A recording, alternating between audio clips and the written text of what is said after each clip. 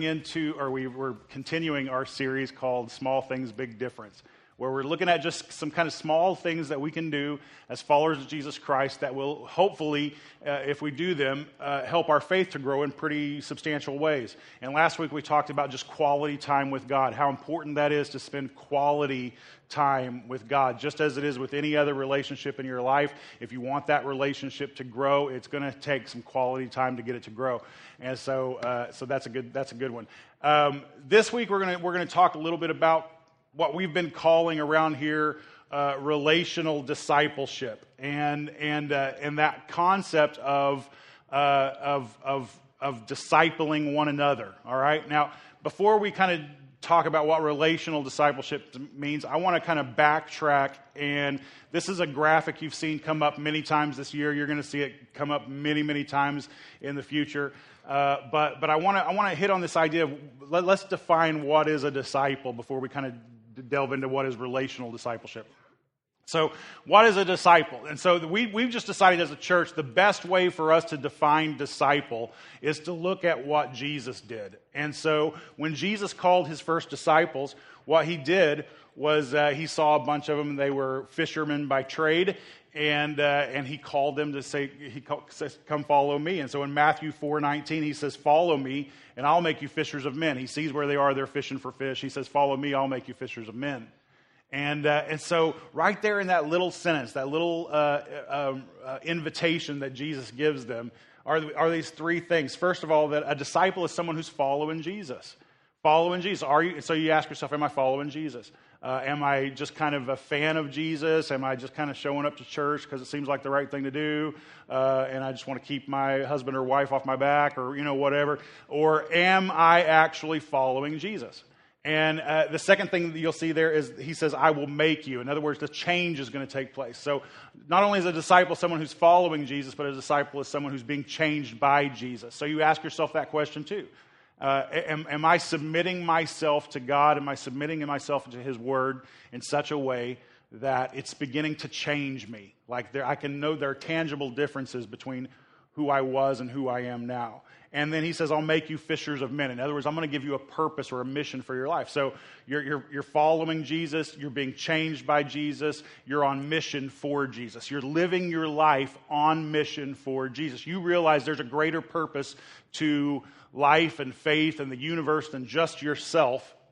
That God has created you for a very specific purpose, gifted you for a very specific reason, so that you can serve a very specific role in his kingdom. And you're going to live on mission to fulfill that role. And so disciples are following Jesus, being changed by Jesus, living on mission for Jesus. Now, one of our core value statements, we've got about 10 core value statements that we've latched onto here at the church, and they kind of go through a loop at the beginning of the service some Sundays. But one of our biggest ones is this one, and it's this: that we believe that the most effective way to make disciples is in personal relationships. And what we mean when we say that is this: we don't believe discipleship is just simply a class that you graduate and you're like, "I'm a disciple. I took the class." That's not what discipleship is. Discipleship happens through personal relationships with people discipling people. It's people. So there's this kind of concept that not only did Jesus look at a bunch of guys and say, "Come follow me," you have the Apostle Paul, and as kind of the church got rolling and the church was beginning to spread all across that area of the world, you have the Apostle Paul telling the people that were in his churches to, if you want to know what this whole life looks like, look at me and do what I do. And so he's actually looking at other people going, now for a lot of us, that's really uncomfortable to say, like, I don't know if anybody should be following me. Like, that might turn out really, really bad, right? It's like the blind leading the stupid. And so it's really, it makes us cringe when we think about telling someone else, "Come follow me." But that's kind of inherent in this idea of making disciples. Now, we do it not because we think we're so amazing and people should follow us. We do it because we're doing the best we can to follow Jesus. And so come look what that looks like. In my life, I call it the victorious limp. It's not something where I get to parade around through the street and go, look how great I am.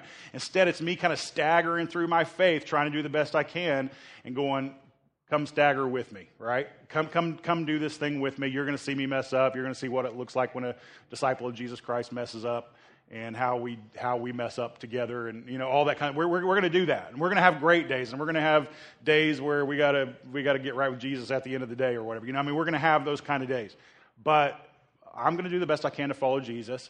This is what it looks like. It's probably going to look pretty similar in your life. So it's not. I don't stand on my own authority if I say to somebody, hey, watch what I'm doing. I don't say that on my own authority. I say it because of God who lives in me, right? Because of God who lives in me, I do that. Now, I think what has happened is, and we've talked about this a billion times before, but when we talk about this concept of discipleship, we tend to think of it in terms of super Christians. Like Christians are your entry-level Christians, followers of Jesus Christ, and then you have disciples that are like, they're like Uber Christians, right? And so that used to mean something different. Uber's like a ride now, right? Okay. Anyway, so I don't even have a replacement for it. So they're it's like entry level versus sold out on fire, whatever, disciples. And like I've said before, the only problem with that is that's you're not going to find that description anywhere in the Bible. That we're never called actually to be Christians. We're just simply called to be disciples. Go therefore into all the world and make disciples. That's what we're called to make. So if you're following Jesus, congratulations, you're a disciple. You're a disciple. And if you're not following Jesus, then you should probably start following him before you call yourself a Christian, right? That's kind of the way that works. So to kind of, back down off of that unreachable goal of some sort of mythical disciple, right? Because I think a lot of people, we have this idea of like some people are really great disciple makers and some people but that's just not me and I don't see it ever being me. It's not my personality. It's not my giftedness or whatever else. And we kind of put it out of arm's reach like that's something for other people, other more serious, Christians that don't have the baggage I have, that don't have the hang-ups I have or the addictions or the anger or the whatever else I have or the temptations I have. That's for them. That's for people who got their life together, right? And that's just simply not. In fact, I dare you to find me one follower of God anywhere in the Bible that had his life together. Like they're not there. They're just simply not there. They're just as screwed up, if not more screwed up than any of us are. And so get that idea out of your head. And I think that when it comes to us discipling people, there's a lot of ways that we can go about this. There's a lot of ways. And so what I'm going to kind of go through a list of kind of different ways that the Bible lays out for us that we can disciple people. And as I do that, I want you to find yourself somewhere on this list. Because I think you will. I think you'll go, okay, I could, that seems like me, I can do that. And then on top of that, I want you to kind of pray a stretching prayer where you go, yeah, I see where I naturally fit into this list, but God, will you stretch me and help me to become even more of what I am? Because I think you see me that way, right? And so kind of pray that stretching prayer. Now, the problem with it, again, most of us, when we think of disciples, this is such a 20th century, 21st century problem. But most of us, when we think of disciples, we think of, or discipling, I should say, discipling someone, we think of somebody who has come to faith in Christ and wants to get closer to Christ now, wants to grow their faith, and they need some help doing that, and so we kind of partner along with them. And again, that's such a small part of discipleship. That is a part of it, but it's such a small part of it.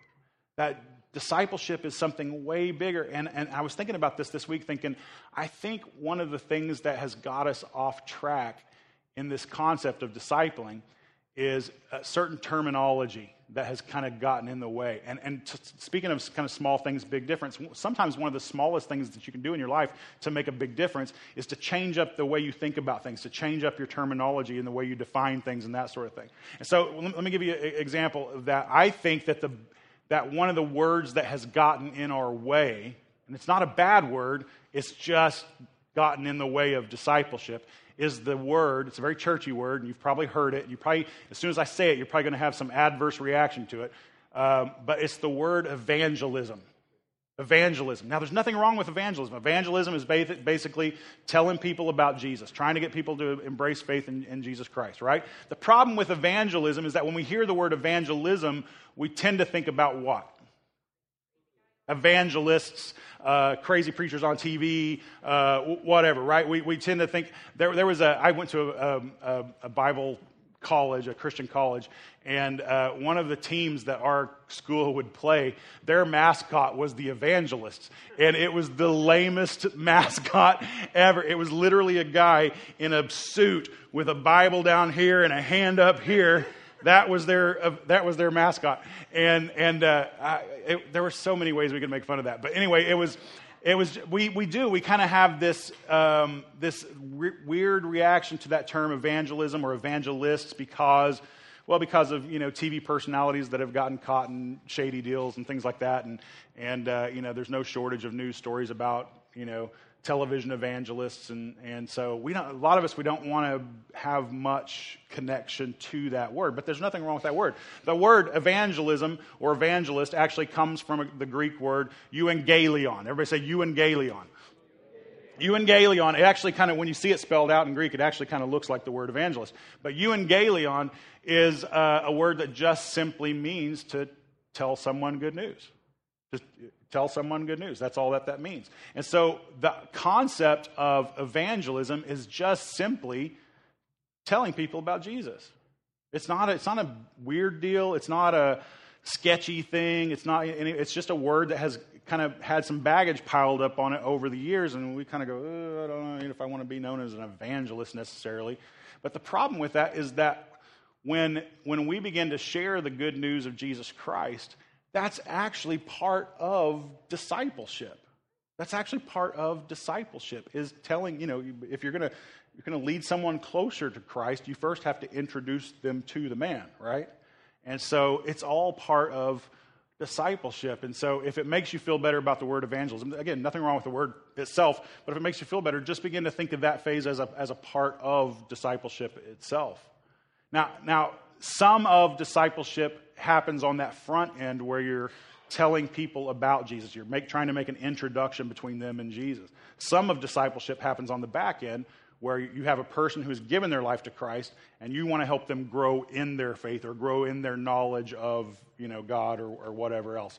And so, but they're both discipleship. Both of those things are discipleship.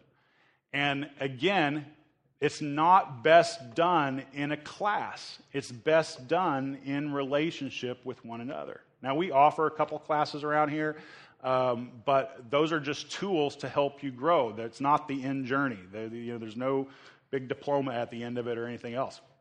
And so what I want to do is kind of go through a handful of scriptures and just look at the way different people discipled in Scripture. So first off, in John chapter 4, starting with verse 28.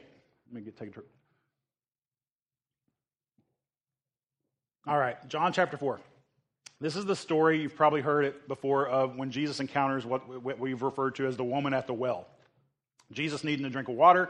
He encounters this woman who's at a water well and begins to speak with her. The problem is it wasn't really kosher back then for men to just, strange men to talk to strange women. That just didn't really happen back then. And if it did, there was probably something shady going on.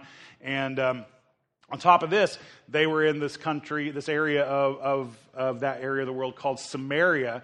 And Samaria were kind of the, I'll just be blunt, they were kind of the bastard sons of Israel, right? They were just not that well looked upon. They were, in fact, they were looked down upon, and because they were considered kind of like half-breeds, and it was just a really racist mess, the way that most of the Jews looked at the Samaritans. And so he encounters this Samaritan woman at the well, and he begins to talk with her. He begins to, ask her for water, and she kind of gives him some sass back, and then he ends up telling her, hey, I can actually give you water that will never run out. And she's like, oh, I'm sure you can, or whatever, and then he begins to tell her things about herself that there's no way anyone else could know. things about her personal life and some of her romantic entanglements and things like that. And she's caught off guard, and she tries to change the subject and talk about, worship and theology and stuff like that. And he's, no, let's get back to you. Let's get back to you. And so through this conversation he has with this woman at the well, she comes to believe that maybe Jesus is the Messiah that all of Israel has been waiting for. This promised Redeemer, this rescuer that would come and deliver them. And so this is what she does. It says in verse 28 there of John chapter 4, so the woman left her water jar and went away into the town and said to people, come, see a man who told me all that I ever did. Can this be the Christ? Or that's another word for the Messiah. Could this possibly be our rescuer? And they went out of the town and then were coming to him. And so here's this woman, in just the early, just seedling phases of her faith, her first step is to go, as a disciple maker, to go, come with me and see this.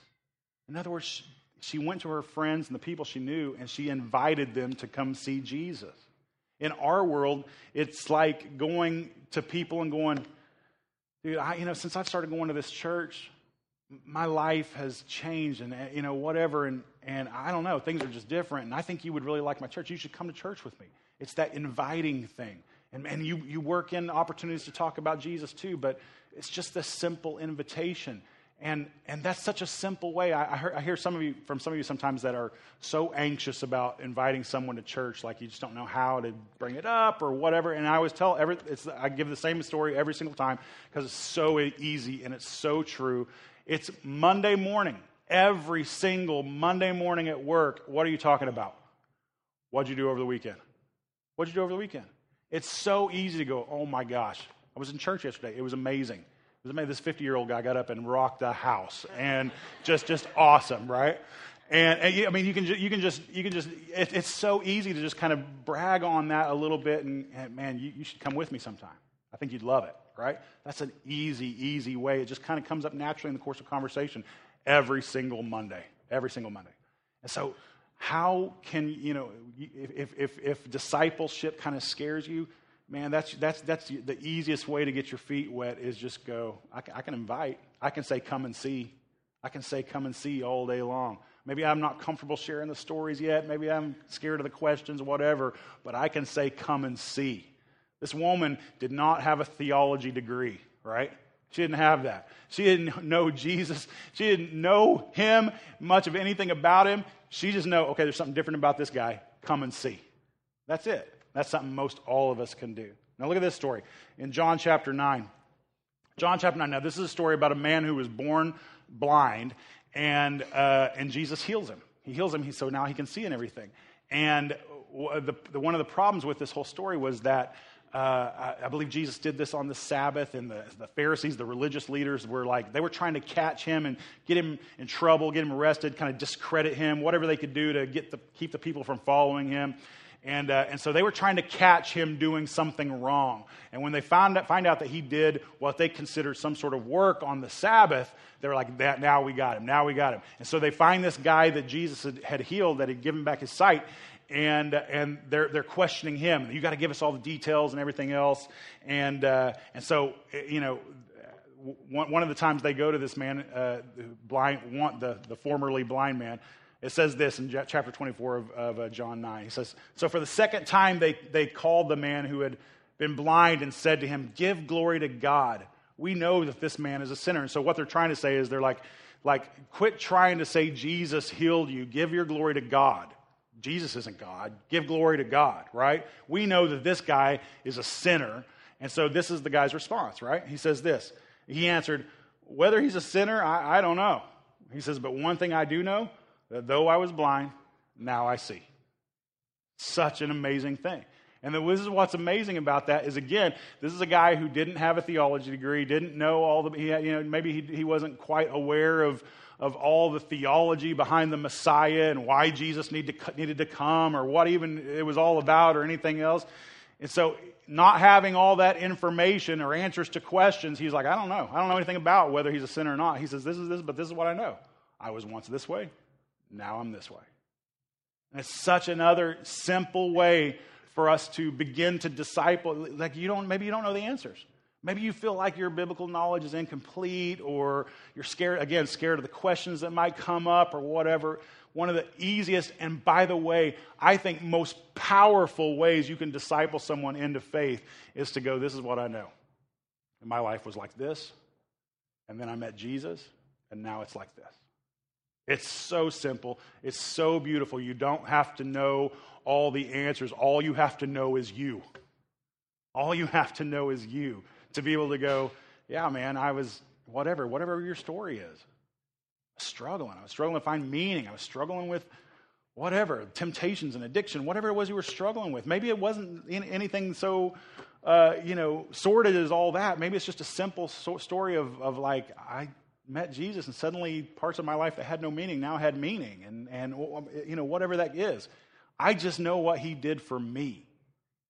And again, super easy way, because all you have to know is you. All you have to know is you. So just begin to share your own story, all right? And then when they say, well, what about this? What about the end times? And what about all the, why does God do this?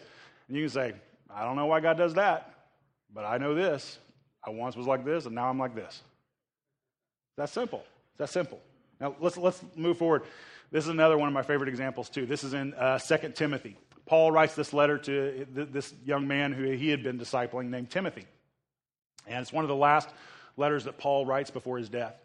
And as he writes this letter, right in the beginning, he kind of reminisces on the process of bringing Timothy up in the faith. And he makes this statement in verse 5 of chapter 1. He says, I'm reminded of your sincere faith, a faith that dwelt first in your grandmother Lois and your mother Eunice, and now I'm sure dwells in you as well.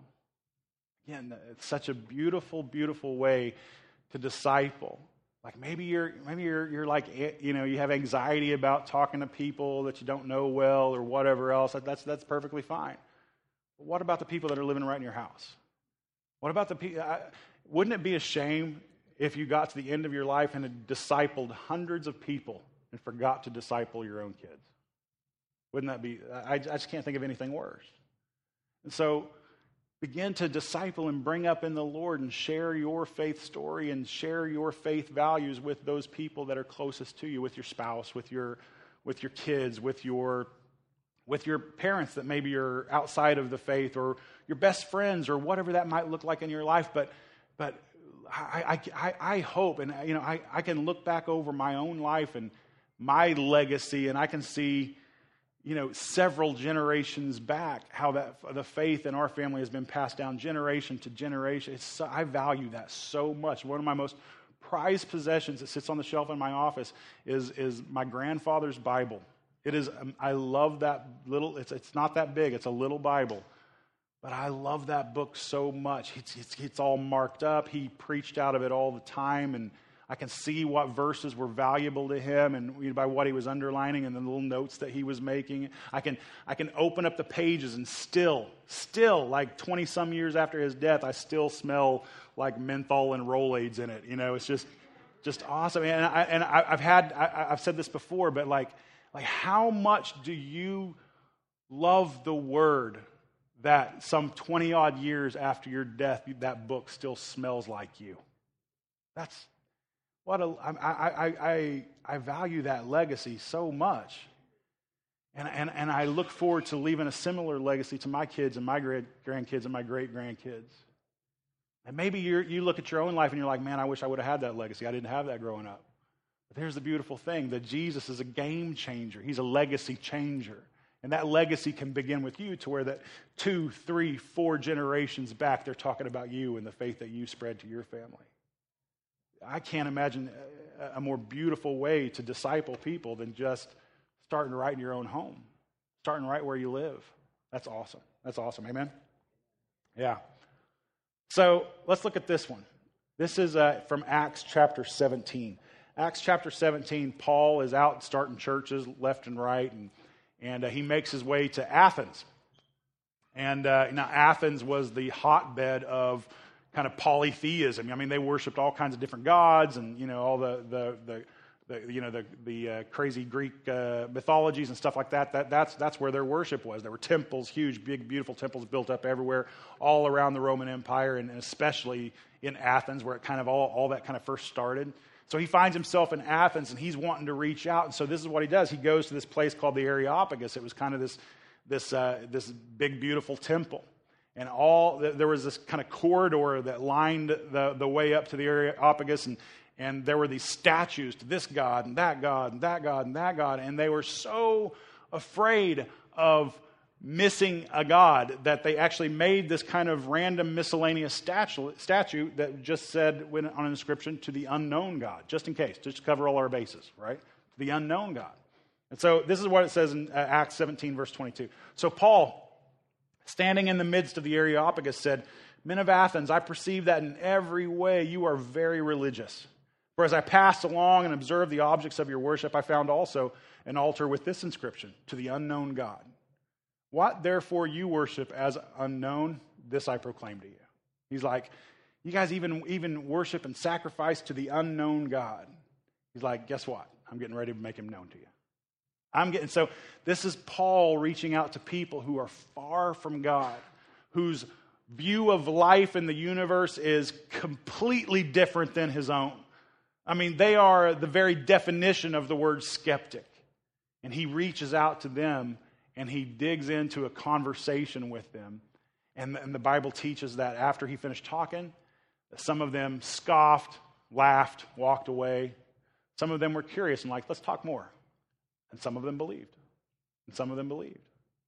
So man, I feel like this is such a perfect description of where we are in our society. Like that's where we are. I mean, it's really easy for us to look at an old story like that and go, we don't really have that. But that's pretty much where we live right now.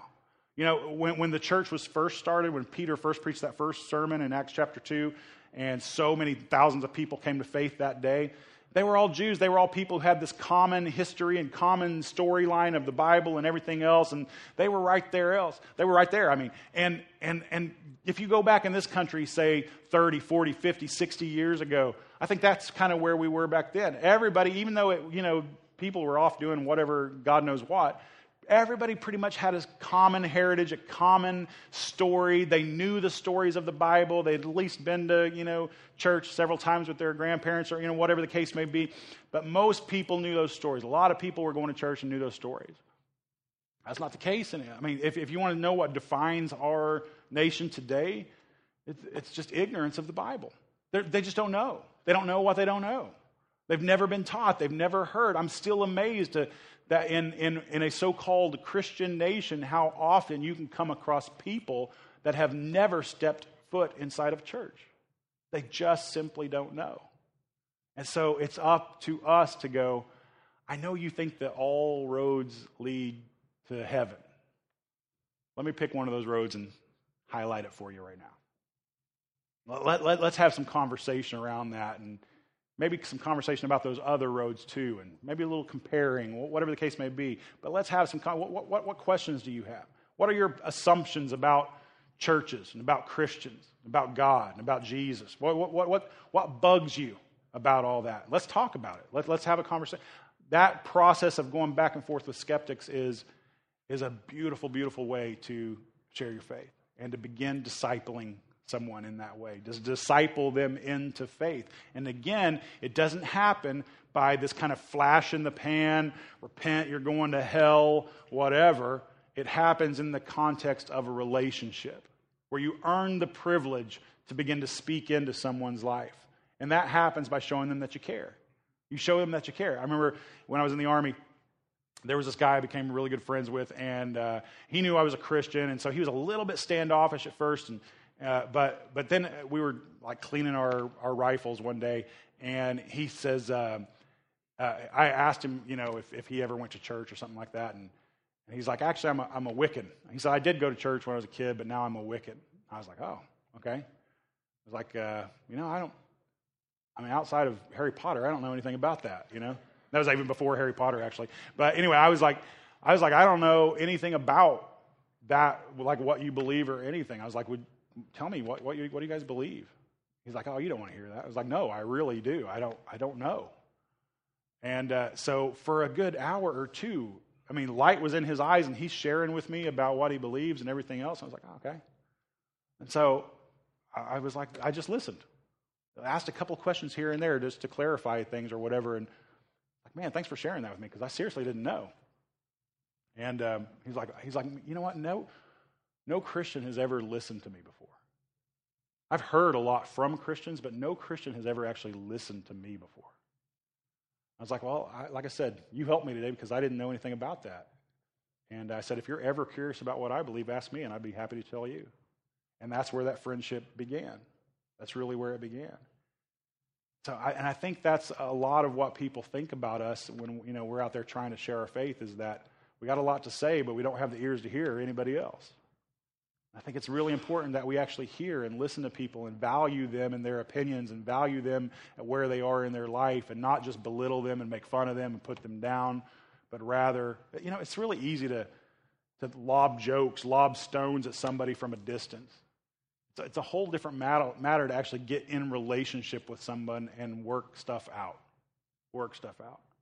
And so do that. I think it's a beautiful thing. It's a beautiful process. Some of you might be a little scared of that or whatever. I think that's how relationships are born. That's how discipleship is born. The very next chapter, in Acts chapter 18, we find this story. And this is it. There was this guy that was a really gifted preacher. His name was Apollos, okay? So that as the church is growing, different people are starting to gain some notoriety as good preachers or good church planners or whatever the case may be. And this guy is getting some notoriety, and his name is Apollos.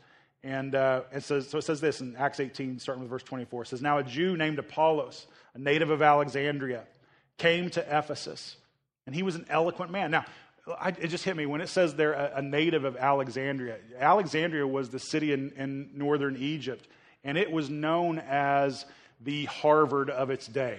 I mean, it was where, the libraries at Alexandria were world renowned. In fact, a fire destroyed them all, and it's one of the biggest, most upsetting things that's happened in all of human history.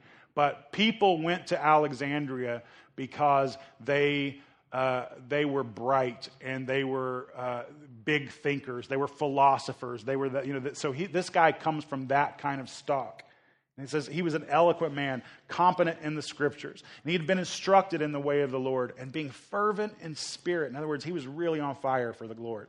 He spoke and taught accurately the things concerning Jesus, though he only knew of the baptism of John.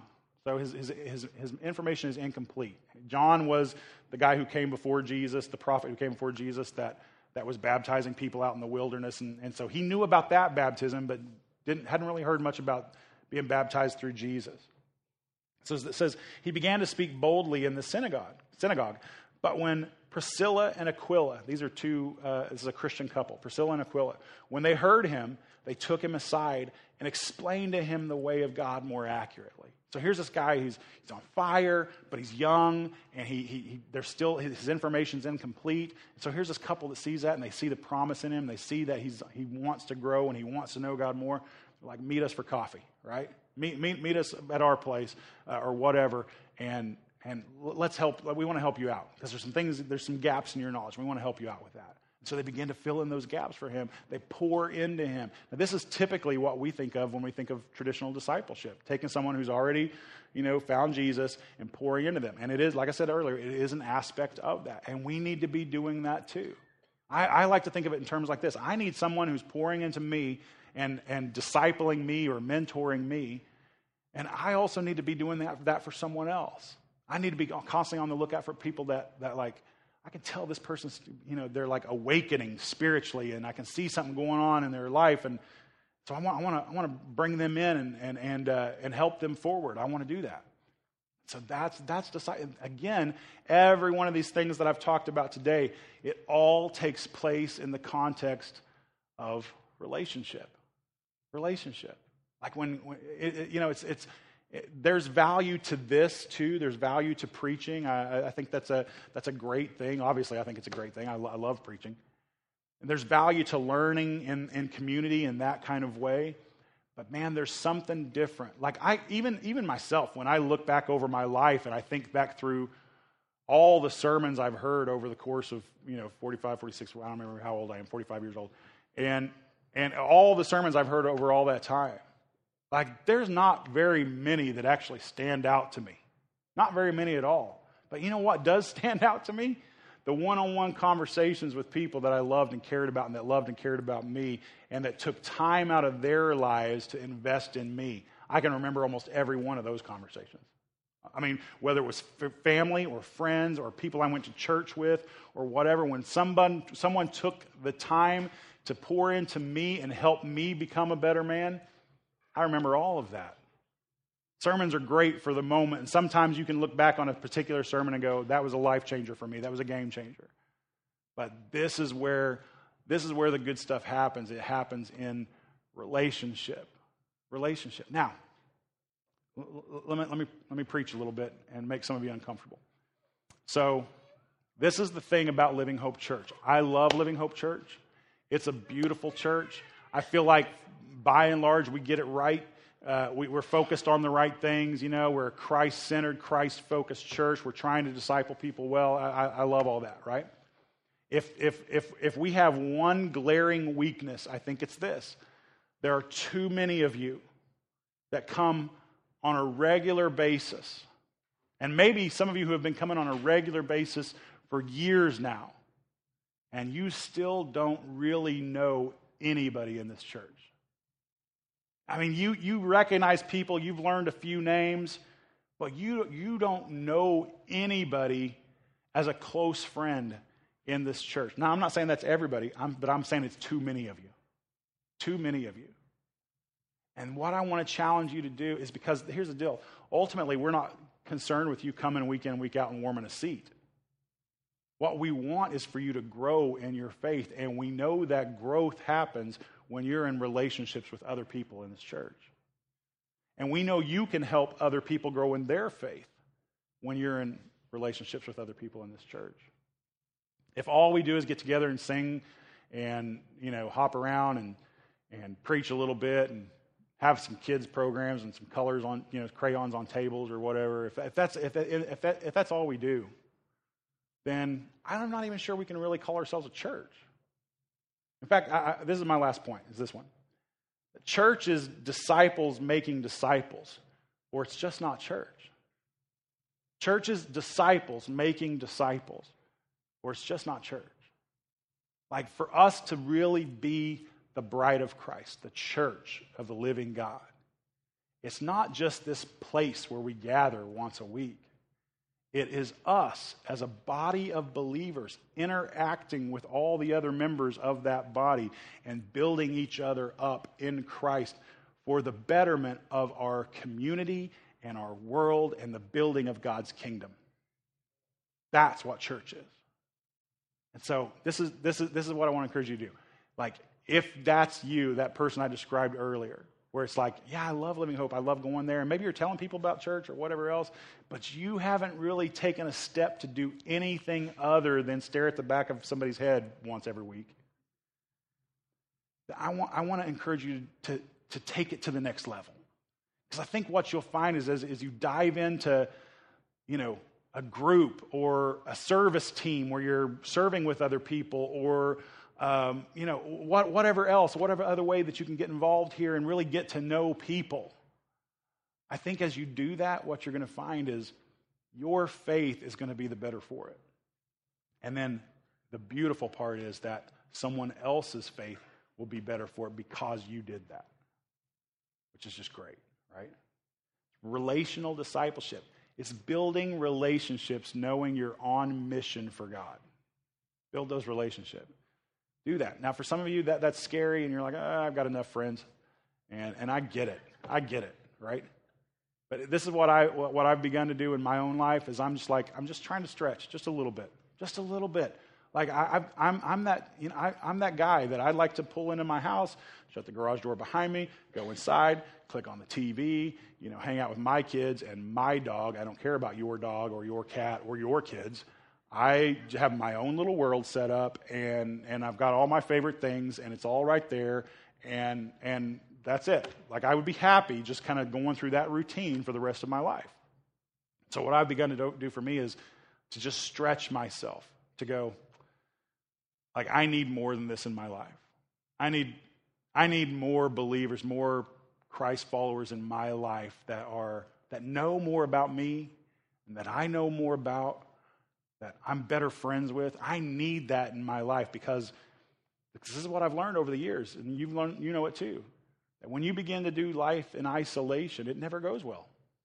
It never goes well. Nothing good ever happens in isolation. Nothing. And so, just stretch. I'm not saying, go crazy. I'm just saying, look at where you are right now. Stretch just a little bit.